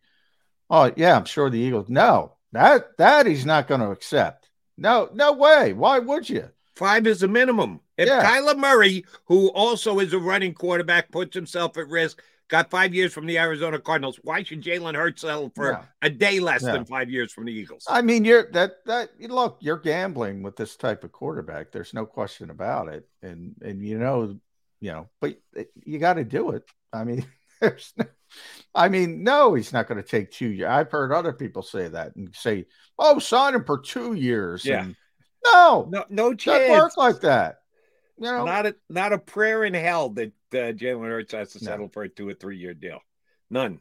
0. I think our buddy in the afternoon, Dan Cilio, said they should be rushing to him with a 3-year, $120 million contract. Yeah, no kidding. And Jalen laughs as they rush to his side and say, he doesn't have the dumbest agent in the history of the world. I don't know where these people get ideas. I'm not making Tone, but other people say 2-3 years. Yeah, that's insanity. No, and I know, obviously it's not. I know you and I have both said this before. I've said it on WIP and other places as well. I hate the phrase. It's an applicable phrase, but I hate it in this situation. Jalen Hurts should give the Eagles a hometown discount. No, second contract. He shouldn't. No. This is his first time to step up and get the big bucks. He is absolutely within his rights to ask for every penny that he's earned. No discount necessary. Now he finishes out and has great year and a Super Bowl and maybe even an MVP. That next contract, he could do a Tom Brady-like thing and go, yeah, I made a lot of money already. Let me take a little less so they can get me another wide receiver. Oh, that could happen on his 3rd contract. Yeah. Not his 2nd contract. Not the first time as a 2nd-round pick. John just told you, he's stepping way up. He's doubling, tripling what he's making next year to $4 million. When backup quarterbacks around the league are getting more than $4 million. No, he is well within his rights to ask for every dollar, every year they can get his hands on. So please don't utter the phrase hometown discount when it comes to Jalen Hurts. Nope, not on second contracts. Never, ever, ever, ever is anybody giving you a break, a hometown discount. I'll give you the one that could be. I'm kind of rooting for it, but I don't think it's going to happen, but it could be. James Bradbury. He's on his third contract. Yeah. He got paid. The Giants paid him a lot of money to get him away from Carolina. He's on a third deal. If there's a bad team that wants to give him an extra year and an extra couple of $1 million per year, and the Eagles put forth a really competitive market value 2-year deal, and some bad team is offering him 3, could he go, yeah, I could take a couple less $1 million to stay with Philadelphia because I like it there and it's a good team and I like the teammates, I like the coaching staff. That could happen. Bradbury could happen. I'm not telling you it will, but I'm just telling you it's a possibility. Not happening. Yeah, James has been very honest about this, and James talked again, and I wasn't there because I was traveling, but he talked again about it yesterday, clean out day. No, he's taking the money. Now, the only thing that changes that is if his market value isn't as much as we think it is. Right. Now, if other teams say, you know what, we don't play as much zone as they do, not a fit here, and everybody gets together and says, oh, he's not worth this, then I could see your scenario you laid out. He has said consistently, I love playing here, but this is my last chance to make a lot of money. He's going to, and he's earned it, by the way. And I think there are going to be teams out there that give him 3 years and a lot of money. And he has been very honest. He's going to take the best financial deal. And the only way that changes if that deal doesn't exist. And I could see a little path to that because I do think part of his success, and the reason why I don't agree with people that say Bradbury is better than Slay, might have had a better season, might have been better in this environment, but Slay's asked to do more. And, people around the league know that. They understand that. They understand there's a difference between a corner who's a great press corner and a corner who's a great off-ball corner, who's a great zone corner like Bradbury. And they generally pay the press corners. So I could see a small path to it. But if he gets a big deal, he's taking the big deal. It's not going to be. All right, let me lay it out for you. We're hoping Mike Gill jumps in with us here in a couple of minutes. 2 years, $24 million, $12 million per from the Eagles, or 3 years, $39 million from Jonathan Gannon and the Arizona Cardinals. Oh, he's going to Arizona. What's he going to win in Arizona with? First of all, when you have that kind of deal, you're going to have much more guaranteed money with the extra year, fully guaranteed. Second of all, he knows Gannon's going to use him correctly. He just got out of it. Just got out of the guy who gave him a career season. So, I mean, that would be the perfect scenario for James Bradbury. And by the way, I think there's a really good chance that James Bradbury ends up in Arizona. Yeah. In fact, if I bet on it. That's why I went there, Johnny Mac. I mean, if I bet on it, that's where I think he's going to play next year. I mean, he loves Gannon. Yeah. And he knows he's going to be used correctly. So, yeah. But I think that's a no-brainer. And you like Jonathan. I like Jonathan. I think he's in a no-win situation out there in Arizona. I think when you're offered the gig, you take the gig.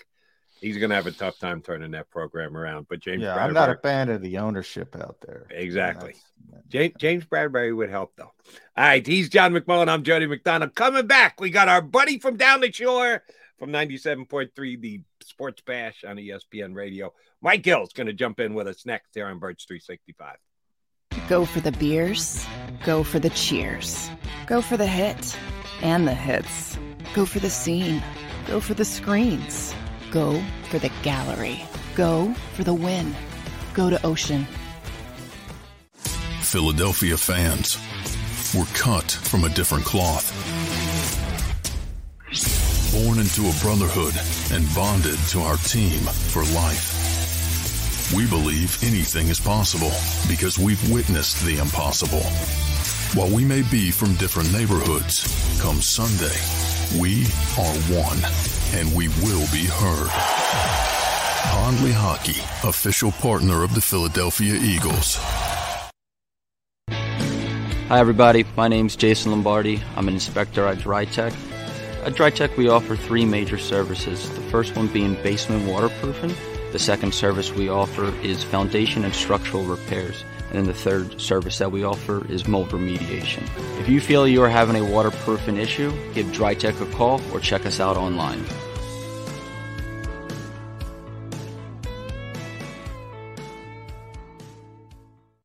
Why do millions of people every year from around the world visit Philly's Rocky statue? You want to tell me the sky is burgundy with green stripes and yellow polka dots? I'll meet you on that. But you're never going to convince me Rocky is anything other than the pure greatness that it is. Never going to happen. Join me, Paul Farber, for WHYY's The Statue. We're going on a journey to explore the biography of the Rocky statue. Find us wherever you get your podcasts.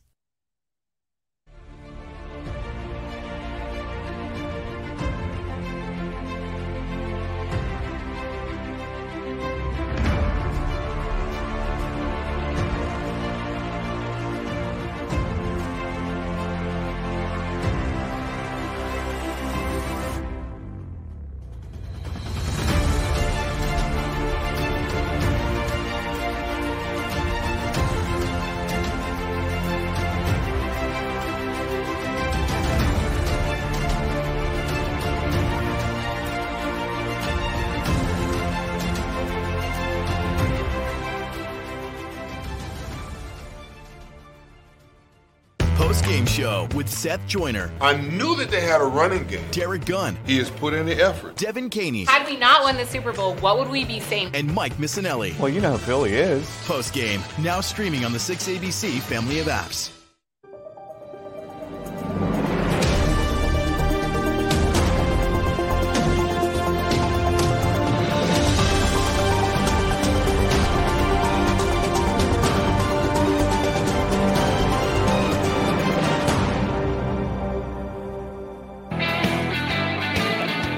Appreciate you streaming in here on Birds 365. Where are all you Mike Gill fans? Hit that like button.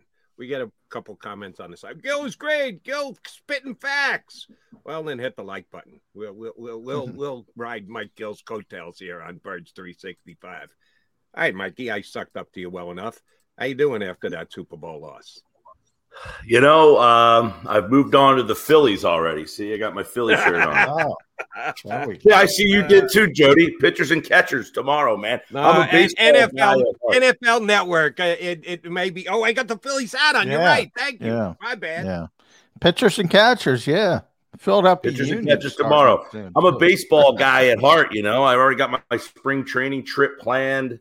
But no, I mean. Listen, I think I thought Philadelphia was going to win the game, and I didn't think it would be particularly close. And quite frankly, I had 35-21. The Eagles scored 35, but they didn't hold up their end of the bargain. Now, their defense only really gave up about 24, so I was pretty close. But the things you can't account for, something that didn't happen all season long, a turnover. I mean, they didn't turn the ball over all year. Whenever they did, they lost.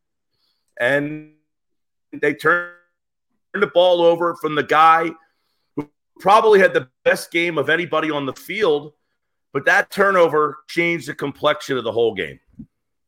Yeah, but and I went down this road last night. Yeah, but after he turned it over, they scored the next 10 points, and they walked into halftime with a 10-point lead. So that, to me, diminishes the magnitude of the turnover. You had a 10-point lead at half. Come out, get a stop to start the second half. Put the Jalen fumble in your rearview mirror. You win the game. Defense couldn't do that. Yeah, but by the way, listen, the defense doesn't get out. The defense doesn't get absolved here, but the difference really is, Jody, and you're right. The point is they fumble that ball. It's 3rd and 1. They're at the 50 or 30, 47, somewhere around midfield. If they go down and score, it's now 21-7. They got to stop on the next possession, and then they scored again. Now you're up 24-7 at half. Your defense has a lot more room for error against the best coach and best quarterback in this league right now. Yeah, I mean, you and I talk about it all the time, Mike. I mean, I thought it was interesting. I told Jody I'd like to look at the PFF grades after. Like my thought after watching the game was The difference was what you mentioned. The Eagles typically get a play or two from the defense, whether it's a turnover, sack, big loss at a key situation. Maybe it's a Son Reddick strip sack. They didn't get that. If I told you before the game, what did Patrick Mahomes threw for 188 yards? The Eagles gave up 340 total yards of offense to the mighty Kansas City Chiefs. If I told you that before the game, would you have taken that? And everybody said, oh, this defense is terrible. This defense is terrible. Now, look, in the second half, you got to get a stop. There's got to be a sack. There's got to be something. The difference between the Eagles in Super Bowl 52 and the Eagles in Super Bowl 57, the defense made a play in 52. It didn't in 57. Yeah, and all year for 20 weeks, this defense is predicated on if you're going to get long drives, 9, 10, 11, 12 play drives, somewhere in that drive, you're going to make a mistake. And you're not going to be able to get 9, 10, 11, 12 play drives multiple times. And you might get one, and it might be early in the game. You get a 9-play drive to start the first quarter off and you score. But after that, you got to go on long drives without making a mistake to beat this team. Well, the Chiefs made no mistakes, essentially, in that second half. Look, the Eagles, I just went back and watched the tape again before I came on with you guys. They had a miscommunication in the secondary between Maddox and Slay. That seems pretty obvious. They both went rocking and rolling to the same direction. So did they call the right defense, or did the players miscommunicate? They ran a zero blitz. When the hell do you see them zero blitz on the goal line? And Maddox thought he was a part of the blitz, which he wasn't. And then his area is vacated wide open. So Gannon, almost what you can accuse him of was, why did you try to do something in this game that you hadn't done all year? Yes. The adjustments, people, have driven me crazy, Mike Gill, since the Super Bowl ended. You got to make adjustments. You got to make adjustments. Ironically, he did what he typically doesn't do. Right. And the adjustments didn't work ultimately at the end of the day. But you bring up miscommunication, execution is not adjustments. People look at those wide open touchdowns. They were both miscommunication.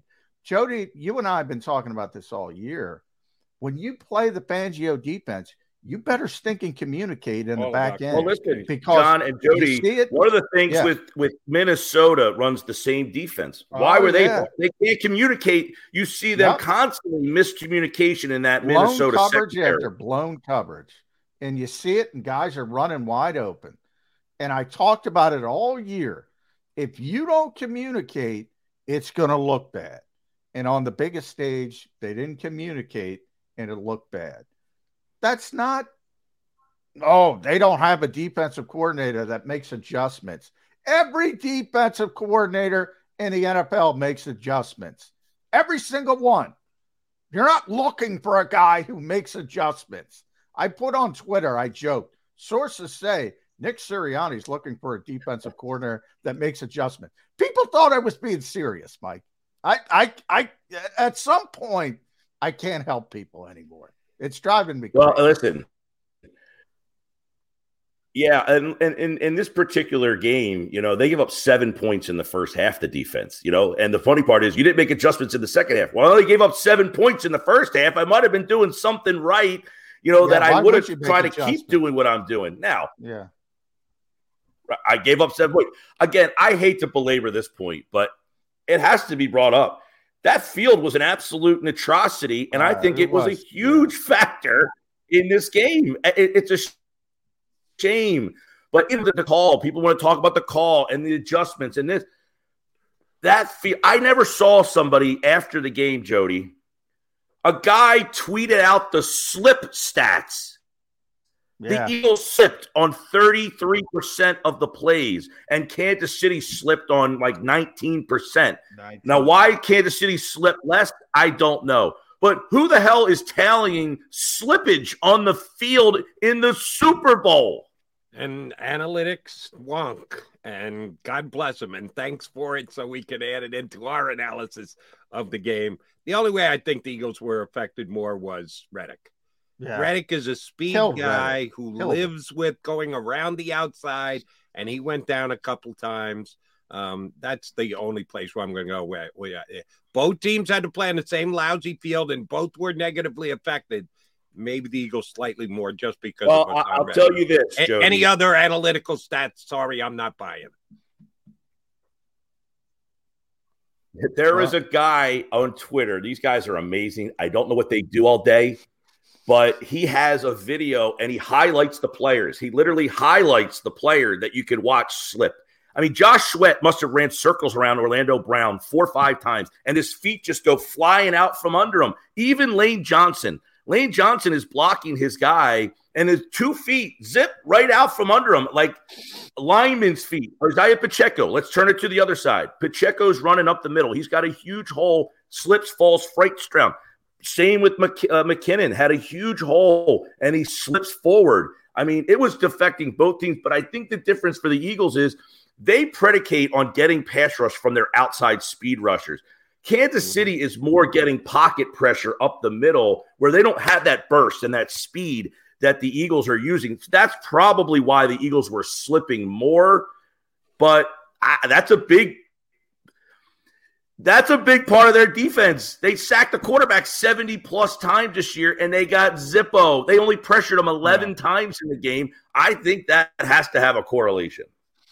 Well, and Patrick Mahomes is getting out the ball really, really quickly. 2.2 seconds in the second half, another analytical stat. So the Eagles, Chiefs, no surprise. I mean, Andy Reid was well aware, and he put together a game plan where the ball was coming out early. But that's another thing. Patrick Mahomes, longest pass play of the game, 22 yards. If I told you all these things, you'd say, oh, the Eagles won the Super Bowl. The Eagles won the Super Bowl. And yet the narrative is the defense was terrible because they were terrible in the second half. They did not get a stop. It's interesting how one sort of the inability to make that one play in the second half essentially cost you the game, because all you would have to do is stop one of those drives, and they couldn't do it. It's as simple as that sometimes. Well, and if you guys remember the last time I was on with you, I think it was the last time, I had brought up the stat that Mahomes has 40 touchdowns. 30 of them are 10 yards or less.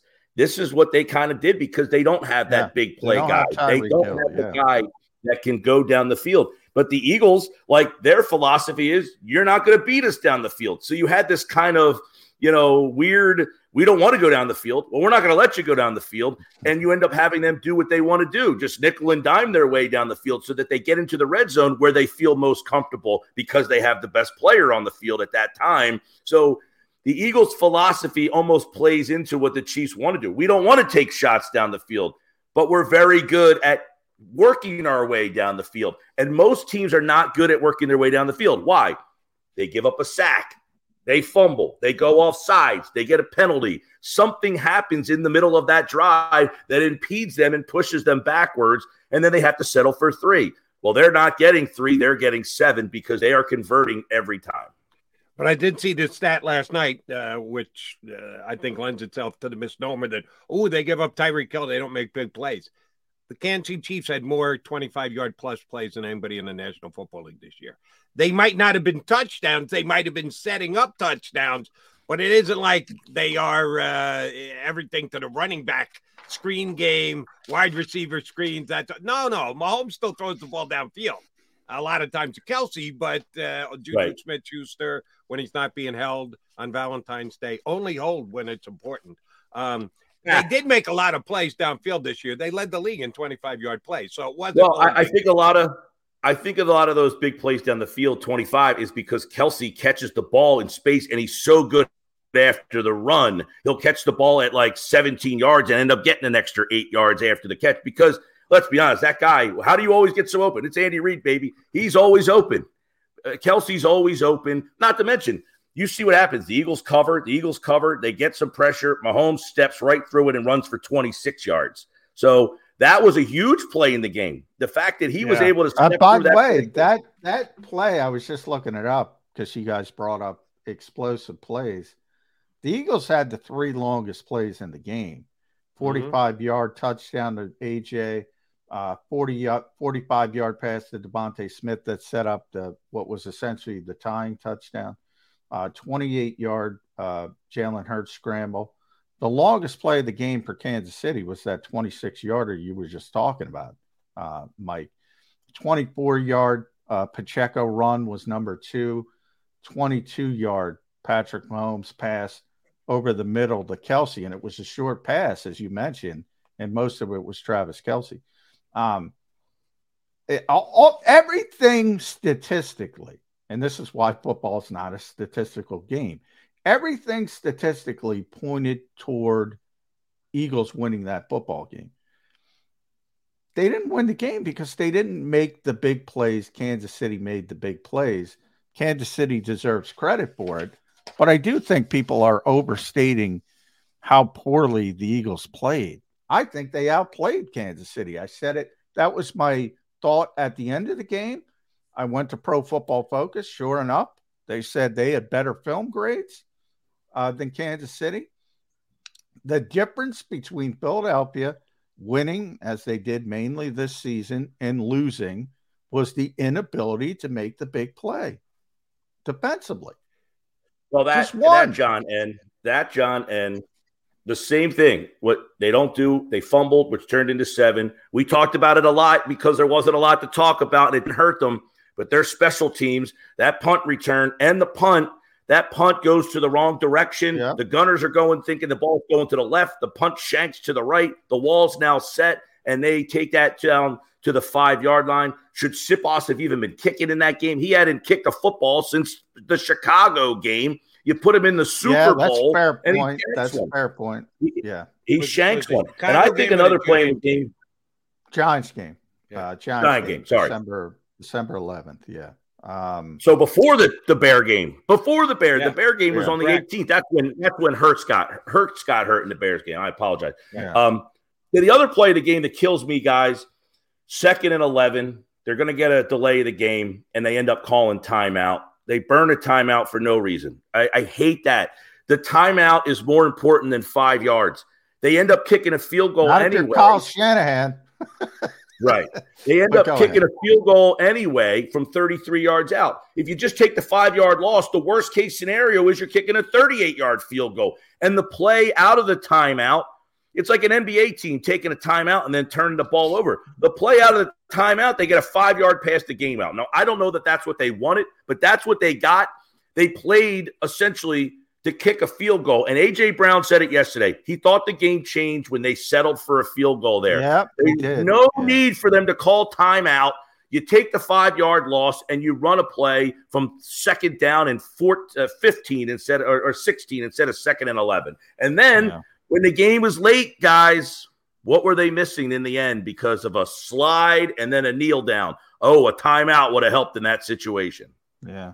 All right, Mike Gill, I want to run 2 names by you and ask you, did they seal their fate as Philadelphia Eagles going forward because of lackluster or a major mistake in the Super Bowl? Miles Sanders, bad first play, hurts his hand, overall bad game.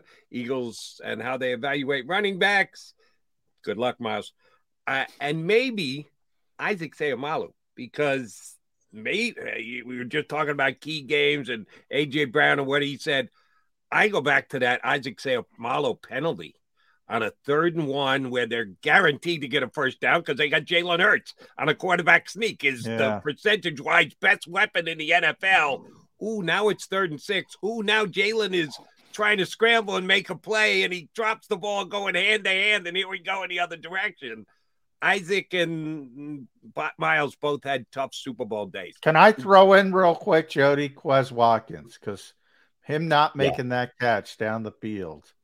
You think they'll cut Quez? He's got a year to go on his contract. I don't think they'll cut him because he doesn't make any money. That was the point I made. Will they not be back in an Eagle But they uniform? need. They need an upgrade there. They need an upgrade there. They need an upgrade, though. That's why. Miles Sanders is gone. I think we started to see the Gainwell transition even in these playoffs that while they had leads, I think they saw that he could handle it. And I think you'll see Sanders move on because someone's going to pay him. He's the 5th leading rusher in the league. The Eagles are not going to pay a running back. We all know that. They have Gainwell. They probably bring back Boston Scott at a lower at a low number and probably draft a guy in the 5th or 6th round. So I don't think you'll see Sanders back, not necessarily tied to his performance in this game, just because of business. Same with Seumalo. I just think business-wise, I just saw McShay's mock draft. Not that these things are gospel, but you're almost like they're going to draft a lineman in the 1st round. Well, they'd have him taking the kid from Oklahoma who plays tackle, but they said can play some guard for the couple of years until Lane Johnson leaves. And you can play him at guard for, so this is what the Eagles do. I mean, they draft on the lines. They feel comfortable that they scout that position well. Seumalo is going to I would imagine he'll be the big V of this offseason. He'll get somebody that you're like, whoa, what were you thinking there? No, he had a very good year, but that offsides he had, don't forget about that. It's 3rd and 1. They're in the rugby scrum. They're getting that first down, and he goes offsides the next play they fumble. So that offsides. That was a bad play. There, no question. But Isaac is a good player. I don't like I like the Baitai comparison because he's going to get paid. Baitai was younger, but he's a much better player than Halapoulivaati. Absolutely. And I'm not saying that he's going to not come back because of his performance in this particular game. I think Seumalo is just another business philosophy decision, philosophical of we'll find a guard, we can coach a guy up. He might not be as good. But how many Cam Jurgens? If Jason Kelce comes back. Could be Cam Jurgens. I guess you could think about Driscoll in that spot. But, I don't think either one of those guys. Now, Watkins on the 3rd receiver, I wouldn't be surprised if they target to try to get an upgrade in that spot, whether he's back or not. I guess he has a contract to be the 4th guy. He'll be back. Yeah, he's got to catch that ball, by the way. Questions, he's got to catch that ball. Oh, yeah. That was a huge play in the game. And that ball was right on target. Another great throw by Jalen Hurts in that. The guy jumps. He doesn't need to jump for that ball. The ball's right in your hands, and he's leaping for it, and it made him almost go past the ball. Yeah. All right, enough of this spilt milk, Mike. It's time to turn the page. The Eagles lost both of their coordinators. Which is the bigger hit? Jonathan Gannon, Shane Steichen? I would imagine the popular answer would be the bigger hit is Steichen, but for me, it's probably Gannon, and the reason would be Steichen, and I think they have in-house candidates that Jalen Hurts feels comfortable with who have been around him for long enough to keep that synergy going. Brian Johnson's been here for the 2 years. Petula might go with Gannon out to Arizona if he gets a coordinator job, I would imagine, but they have some synergy on the offensive side of the ball, not to mention they have almost every guy on offense coming back. The new coordinator, whoever that may be, is going to be dealing with a completely reshuffled deck now, you would imagine. I mean, he's going to have a lot of different looks on this defense. And for all that Gannon was this and that, they had the number 1 pass defense in the league. They were the top team in yards against the 2nd team by a yard. They had 70-plus sacks. They had more turnovers than just about every team in the league. Numerically speaking, over 17 games, they were – I said, if you did not like the Eagles' defense, tell me a defense in this league that you did like. I would be hard-pressed to find one that you were like, man, that defense was really good. Let me throw Wink this. Martindale with the Giants. That's what Eagle fans want. Yeah. Let's.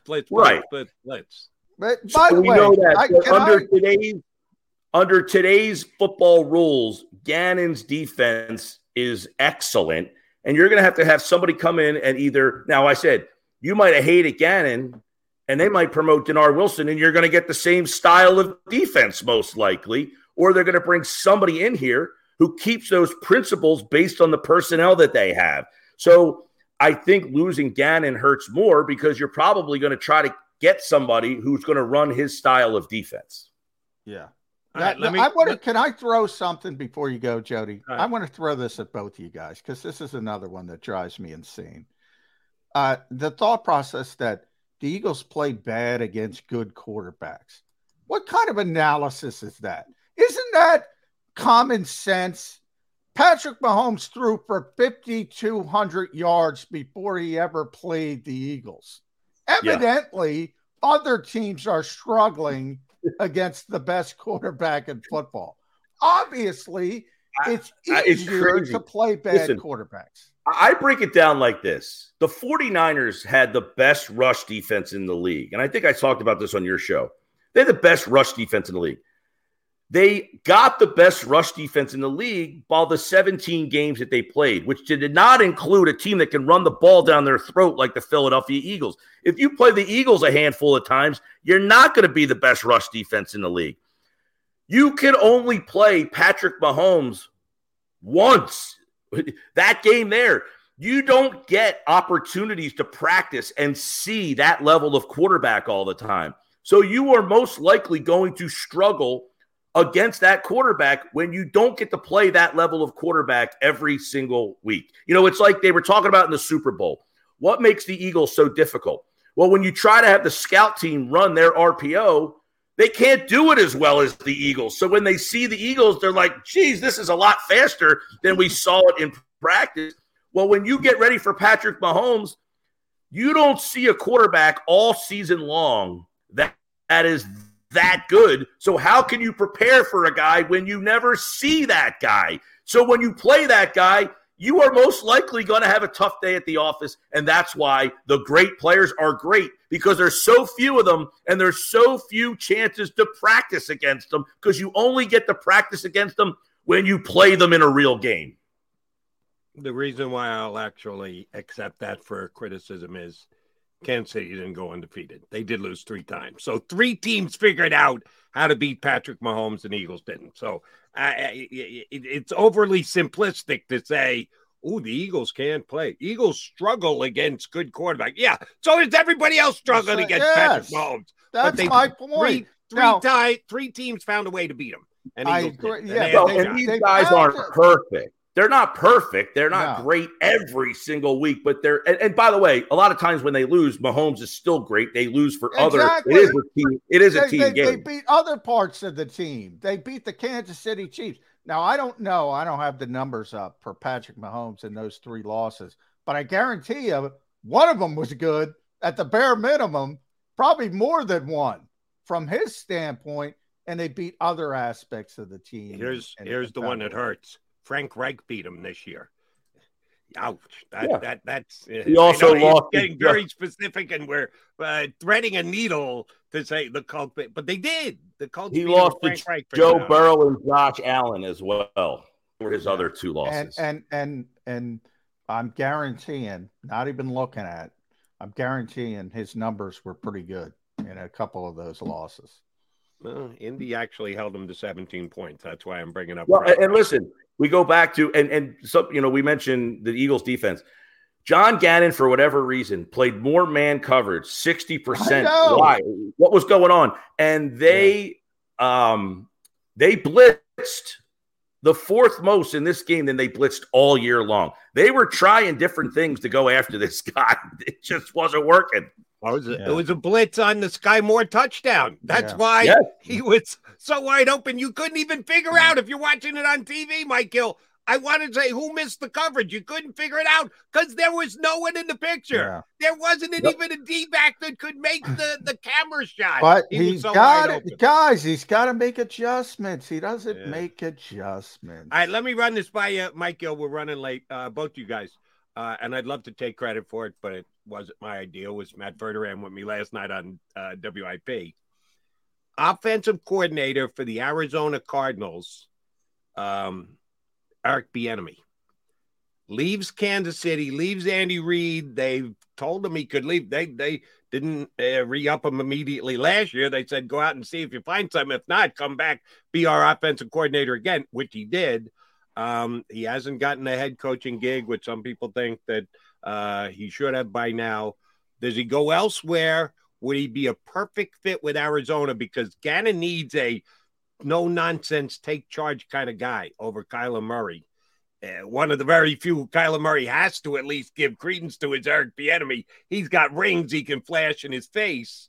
Eric Bieniemy, Gannon's offensive coordinator in Arizona. What do you think?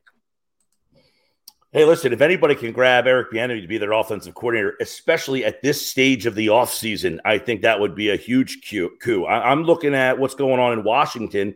Apparently, they wanted to talk with them. They talked with our local guy here. Is interviewing with Washington. Yes, Washington, and Greg Roman, a local guy down here, interviewed with Washington yesterday. But if you can get Eric Bieniemy in Washington in this division, I think the Eagles are going to be up against a Washington team that's going to start to turn the page. And then that would set up the possibility that if Ron Rivera gets off to a slow start, that, you know, he gets elevated to a head coaching role. But look, a lot of times, and this is interesting, Jody, why does John Gannon get a head coaching job? He just got ripped in the Super Bowl. You don't get not hired based on one game. Your resume matters. When you have a bad day at work, you don't get fired. They say, man, this guy's a great producer. He just had a bad week. He's not bringing in the same sales because maybe his whatever. John Gannon must have gone in there and told them, my staff can look like this. You know, you get hired because of what your staff can look like. So if he had some connection to say, hey, I can get Eric Bieniemy to come here, that's a huge move for Gannon. But I would be more concerned if I'm an Eagles fan, if Washington can get Bieniemy to go there. Yeah, right, because if you're going to Arizona, the pipeline to become the head coach there is a lot, you know, that's that's an avenue that's almost shut off. If you go to Washington, there's an avenue that you could become their head coach, right? Yeah. Because of now, of course, if you get off to a bad start, it could be because of your offense, but that would be probably unlikely. Drew Petzing, remember that name? Or Nick Caley, remember those names? Nobody heard of them. It's probably going to be Jonathan Gannon's offensive coordinator. We'll see how it works out. It's not going to be sexy, but it might work out. Mikey G, we appreciate whenever you do jump on board with us. Thanks for doing it today. You know, we're going to hit you up every single Wednesday during the off season as well. We'll talk to you next week, big guy. All right, boys. Take care. Thanks, Mike. At Mike Gill Show, 3 to 7, 2 to 6. What is it, Mike? I screwed it up. I'm thinking the about Sports Bash on 97.3 ESPN. You can find it today. And chances are McMullen will be on it later. If not, it'll be tomorrow. I think it's 2 to 6. 2 to 6. There, corrected myself. All right, quickie timeout. We got to come back, put a bow on the show. We're running late here on Birds 365.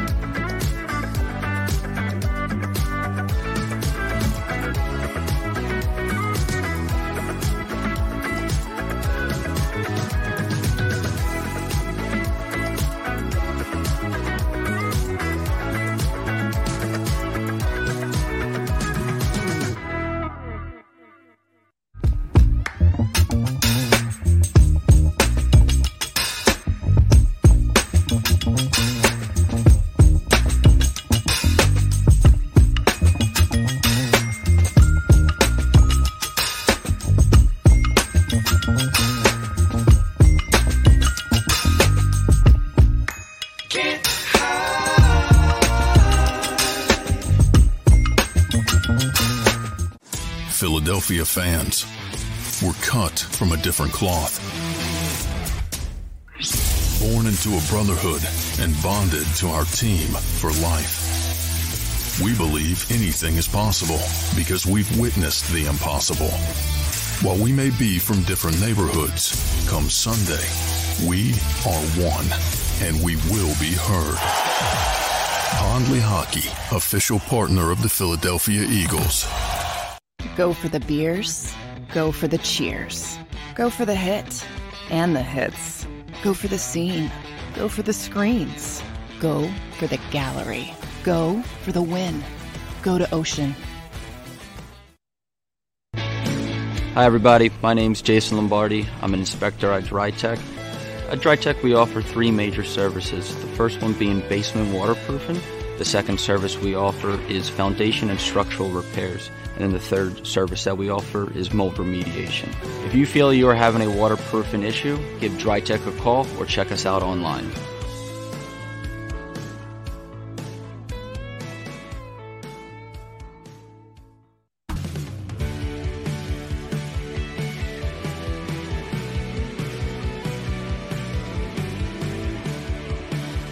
My name is Fran Salerno, and I'm a managing director here at Del Valle Insurance Group. Been in the business for over 36 years, saving people money on their insurance needs. Give us a call. Let us help you custom design an insurance plan that meets both your needs and budget.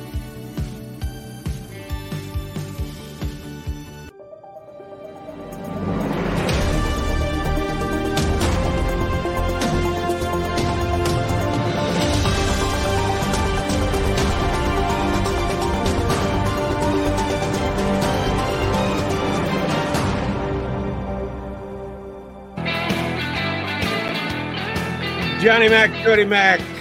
We'll be back in 2 and 2. You know that's the case. Tomorrow we'll be right back here again.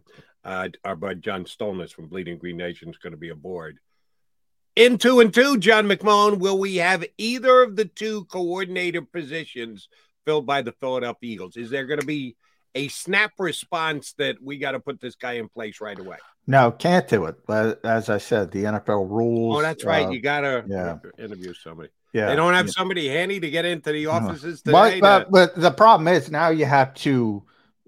Eagles used to do that with Deuce Staley back in the day to sort of satiate the Rooney Rule. Unfortunately, now you have to have at least one external candidate, and you have to do it in person. So you have to bring that person in. So there are some logistics you have to go through. Even though Brian Johnson would be a Rooney Rule candidate, you can't just promote him. You still have to talk to at least one other. All right. So I'm gonna give our loyal people who are still here, all 200 and change of you, a couple checked out too early, shame on them. Just a peek behind the curtain. Peek behind the John McMullen curtain. Not a full look, just a peek. Johnny Mac told me on Sunday, Gannon's going. And I'm going, well, let's see the game first. If he has a bag. No, they didn't have a great defensive game. Gannon still got the job. So there are certain things that are in place that aren't officially in place just yet. Will you get a heads up? Will you get an inkling of the fact that the Eagles kind of get something done, but can't officially get it done because the league rules say they can't get it done just yet? Do you think that you will feel strongly without coming out and saying that the Eagles have decided who their new offensive coordinator is going to be? Not in the way you're phrasing it. Not in the way I was. Like, I kind of knew JG was getting the Cardinals job. You always have a little bit wariness because Bill Bidwell's kind of a loose guard, but the only way that was going to be derailed was by the owner at the last minute. Right. In this case, the Eagles are too smart. They know they can't say anything, but I'm very confident Brian Johnson's going to be the next offensive coordinator. Right. That's why I'm asking the question the way I'm asking it. I'm very confident he's going to be the next offensive coordinator in Philadelphia. But no, that has nothing to do with the Eagles sort of winking it. They know they have to interview somebody outside the organization. They're not going to let anything out of the bag until that happens. Okay. Just double checking. Thought maybe you had a good source that could give you the wink, nod. You say it's not happening. I believe it's not happening. There's only one way to find out. Come back here tomorrow because John McMullen and Jody McDonald will be back. Birds 365 tomorrow here on the Jacob Media YouTube channel in 2 and 2. You've been listening to Birds 365. the destination for the passionate Eagles football fan who bleeds green. If it's Eagles football, we're talking about it. Debate, inside the locker room, and guests that are some of the greatest football minds from around the region. We hope you enjoyed the show. We know we had a blast. Make sure to like, comment, and subscribe, and we'll be back soon. But in the meantime, hook up with us on social media at Jacob Sports. See you next time on Birds 365. Without the ones like you, who work tirelessly to keep things running, everything would suddenly stop.